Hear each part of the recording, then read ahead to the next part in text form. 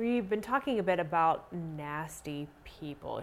You said somebody you know. Brenda, what was a the friend book? of mine has What a was it book called Nasty Gets You Nowhere. That's what it was. Nasty Gets You Love Nowhere. that What book. a great title. Isn't that great? She's Yeah. a lovely, lovely Christian woman, and had the guts to write a book called Nasty Gets You Nowhere. It's lovely. Well, I mean, it's great. I'm sure are a lot of people out there who've encountered nasty people, and I'm sure could benefit from whatever it's about. Keesee, Dorinda Casey, and it's Nasty Gets You Nowhere. It's a great title. It's a great book. It's a great saying because it's so true. Nastiness.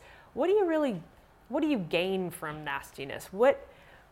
Being nasty to others, it certainly wouldn't make me feel good. I don't know if maybe nasty people really do get a high from it, which I guess is a whole other problem we'd have to deal with. But normal people don't get a high or euphoric feeling from being nasty. And I know I certainly don't feel good when someone's nasty to me. I'm paraphrasing this, but there's a commentary about it by Matthew Henry on the book of Nehemiah. And it's very interesting because what it's talking about is people who can't agree on anything. They're mean-spirited, argumentative. They're just fighters and just awful. Can agree on persecution. They come together and ban on persecution. They come and join the bandwagon on persecution. You know, it's one thing when even like our president, we're talking about the president of the nation. So if the president falls, it has a rumbling effect, a ripple effect on the nation. And I listen to some of the words that are said and the way they're said. But Jordan, it's really strange. I like to listen to something more than the words that are said. I listen to the spirit behind the words that are said. Sometimes the words that are said, even though they might not be eloquent, have a loving kindness to them, have a sweetness about them. I listened to Jensen Franklin say something, and it wasn't like he wrote the Declaration of Independence, but what he said had such a sweet spirit behind it.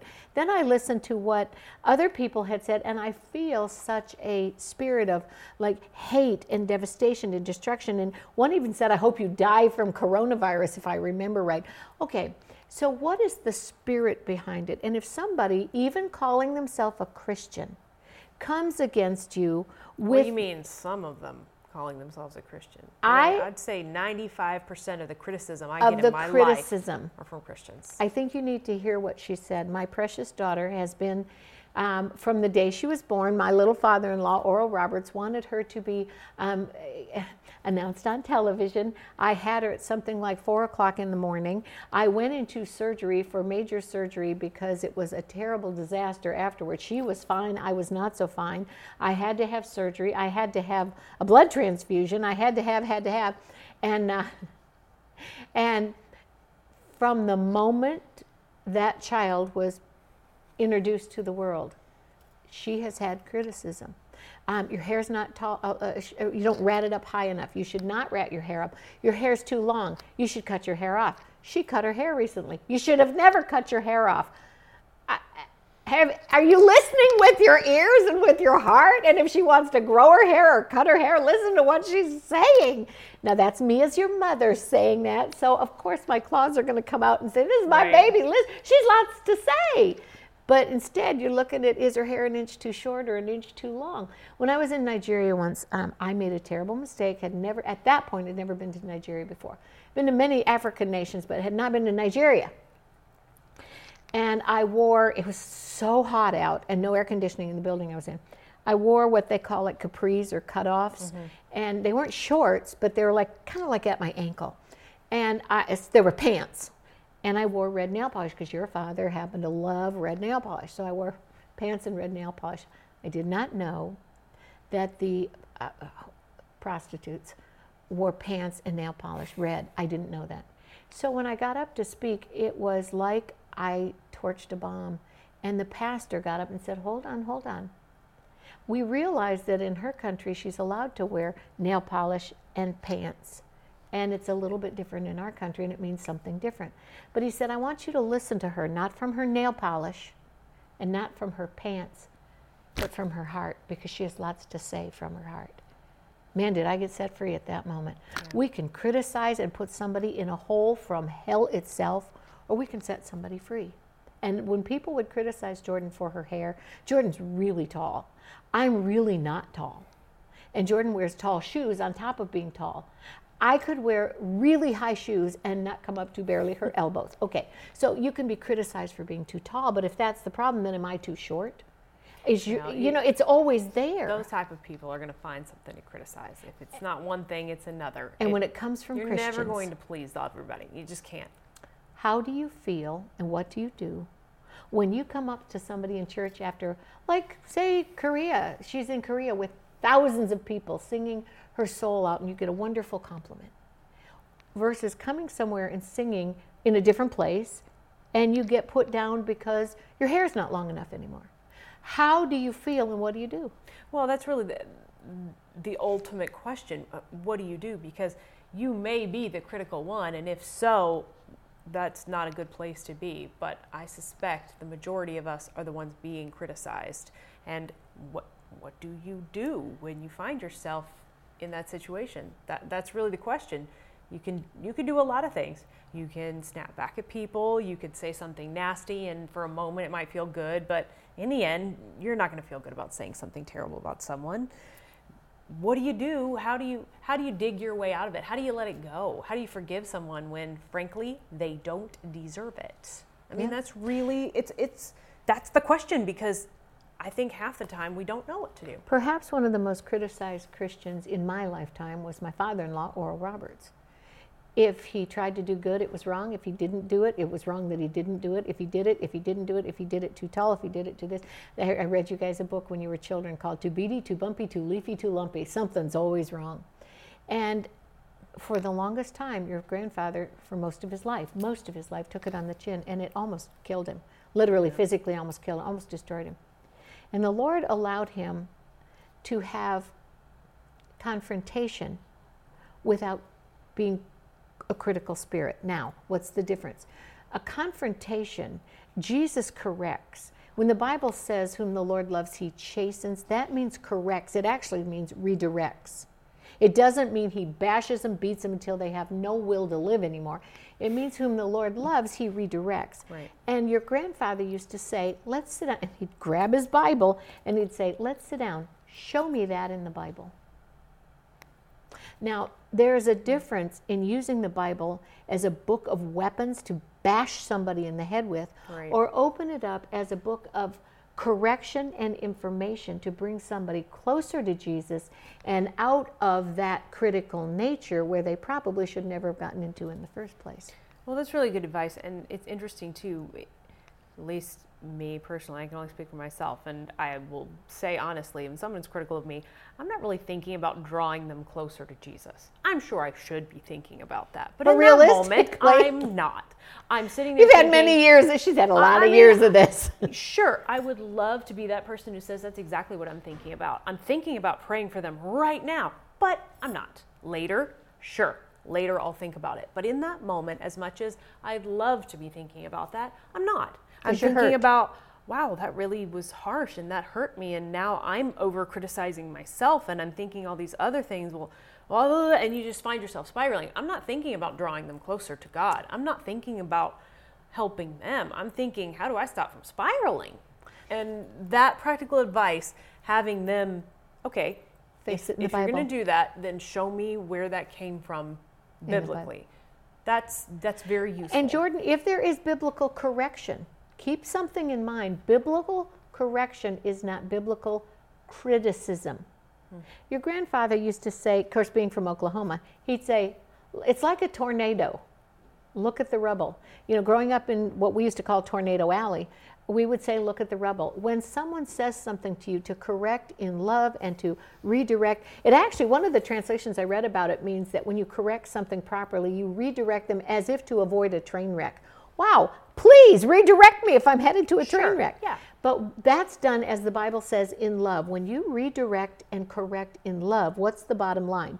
A lovely redirection and love. Oh, that was so sweet of you to tell me. If somebody tells me that I have, I don't know, chocolate all over my face, or I ripped a whole seam in my dress and it's embarrassing. Right. That's correcting, and that's redirecting me in love, so that the bottom result is I ended up better than before.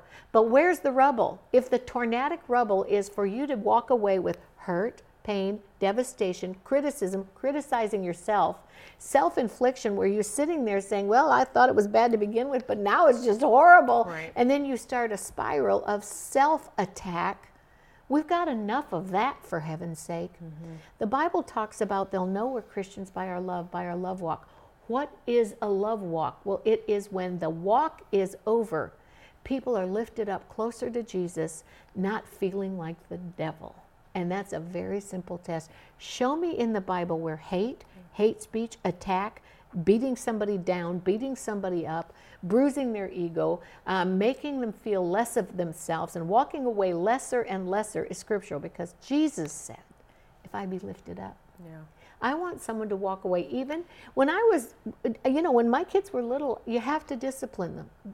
Make a discipline doesn't mean you beat the trash out of them. It means actually make a disciple out of by training. You train up a child. You don't beat up a child. How do you make a disciple? You discipline a child, make a disciple. It means make a student by training. You disciple them, you teach them, you train them. So I would tell the kids, if they did something, let's go back to the very beginning and do this again. And let's do it again. Let's try this again. And sometimes we'd have to do it again and again. Richard's a golfer, and honestly, he was going to go pro as a younger person. He's that good. And the thing about how he learned to be that good, they wouldn't allow him to have a mistake, and they wouldn't allow him to get mad at the mistake or mad at himself. They just simply made him do it again. When you really love somebody, you correct them by a redirection, and you go over and over in discipline, which means make a disciple of, which actually means to train. It's so much easier to do it the easy way and just scream your brains out. But it's not that easy to take the time to train. So even as an adult with criticism coming against me, let's talk about the Bible. I think it's easy to misinterpret the scripture about the meek inheriting the earth. And a lot of people like to throw that at me too. Oh, well, you should just, let it go. Well, sure, let it go in your heart, because I don't want to sow those seeds of bitterness in my own heart. But does that mean that they should always be allowed to do that and just keep spreading that around? I don't think so. I don't think that that's right either. The meek means, humble in their spirit. Right. Inheriting the earth. It doesn't mean gentle. It doesn't mean doesn't pushover. Mean weak. It doesn't. Jesus was no pushover. Look at him in the temple. Look at him when he hung on the cross. That was not a weak man. That was the strongest man I'll ever know in my life. But he was no pushover. Right. And you know what he used to say to the devil when the devil came at him? Devil, it is written. And go back to the Bible and say, did they have a critical spirit? And if it is, I rebuke that from wounding my spirit. Devil, take your hands off me. I will not let that in my spirit. Jordan, I'll give you one more example. I was new to television. I had a bucket beside me. Didn't want to be on television. I was the person who never talked. And so when your grandfather and your daddy wanted me to be on television, it was real simple. I called it my puke bucket next to me. I had a bottle of stuff for an upset stomach and a bucket next to me, and we'd talk, and it was real sweet, and I'd say hi to the audience, and when the camera would go away, I'd vomit in the bucket, because it wasn't my nature. It was so different. I was a bookworm. I could spell weak, W-E-A-K, and meek, W-E-M-E-E-K. But it was so hard on my nature that I was very critical of myself. And a woman came up to me, and she brought me a book, huge, thick book, and it's like television etiquette. And she said, I wrote this book. I said, oh, wow. And she said, I want to give it to you because I want to help you with television etiquette. I thought, thank you, Jesus. And she said, in yellow, I've highlighted everything you do wrong. I thought, okay. I'm thinking there's a few highlights. No. You open the book, it's all highlighted in yellow. And I said, wow. And I said to her, you think I do a lot wrong, don't you? And she said, everything you do is wrong. I said, okay.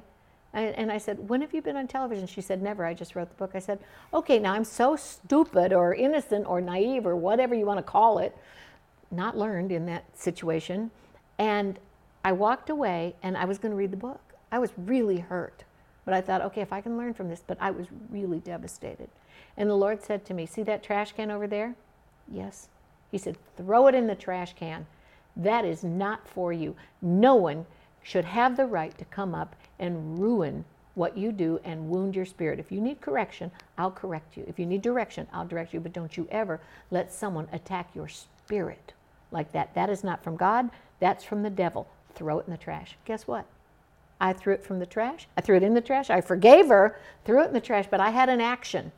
I threw that sucker in the My trash. action would have been thrown at her, but yours is probably I threw better. it away. Don't let some things wound your spirit. There are things you have to say no, and that was one of them. And there are times to throw it out. There are times to correct the right way. There are times to ask questions so that they understand where they're coming from really, and that they're being harsh and critical and they're not helping, no matter what they may think. A lot of people have their little high horse mentality and they really think they're helping.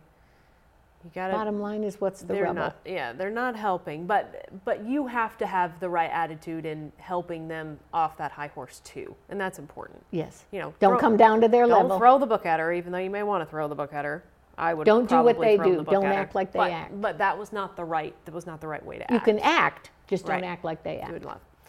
Yeah, it's easier said than done, I know. And there are a lot of Christians out there that are highly critical. And maybe you even find yourself as one of them, realizing I may have criticized, thinking I was actually doing the right thing, but it was a bit harsh. Well, good time to take a step back and examine your own heart and make sure that that's not in there too. Mary Poppins, spoonful of sugar makes the medicine go down. We can do things Yeah. not with a spoonful of sugar, but certainly with love. It's hard to swallow sometimes, especially if you find it, oh man, I'm the critical one. Yeah. Wait, it's me. It's hard to swallow. We all do things and say things on occasion that probably don't come from the right place of your heart. And luckily, God is very forgiving, but it doesn't mean you can Even continue yourself. Do it in acting that love. way. Even Yeah, yourself. Do it in love. Correct yourself Correct in yourself. love. Forgive yourself, but make sure that you're not continuing to do that. Yeah. I think that's really the key. Thanks for tuning in today. Hope this has been a blessing to you and helped you to let things go, because I know it's easier said than done sometimes. Thanks for tuning in. Subscribe so you don't miss anything, and we'll see you next time. As always, you can find additional teaching and resources from Richard and Lindsay Roberts and request prayer at oralroberts.com or call the prayer group at 918-495-7777. We believe God wants you healed and whole in all areas of your life.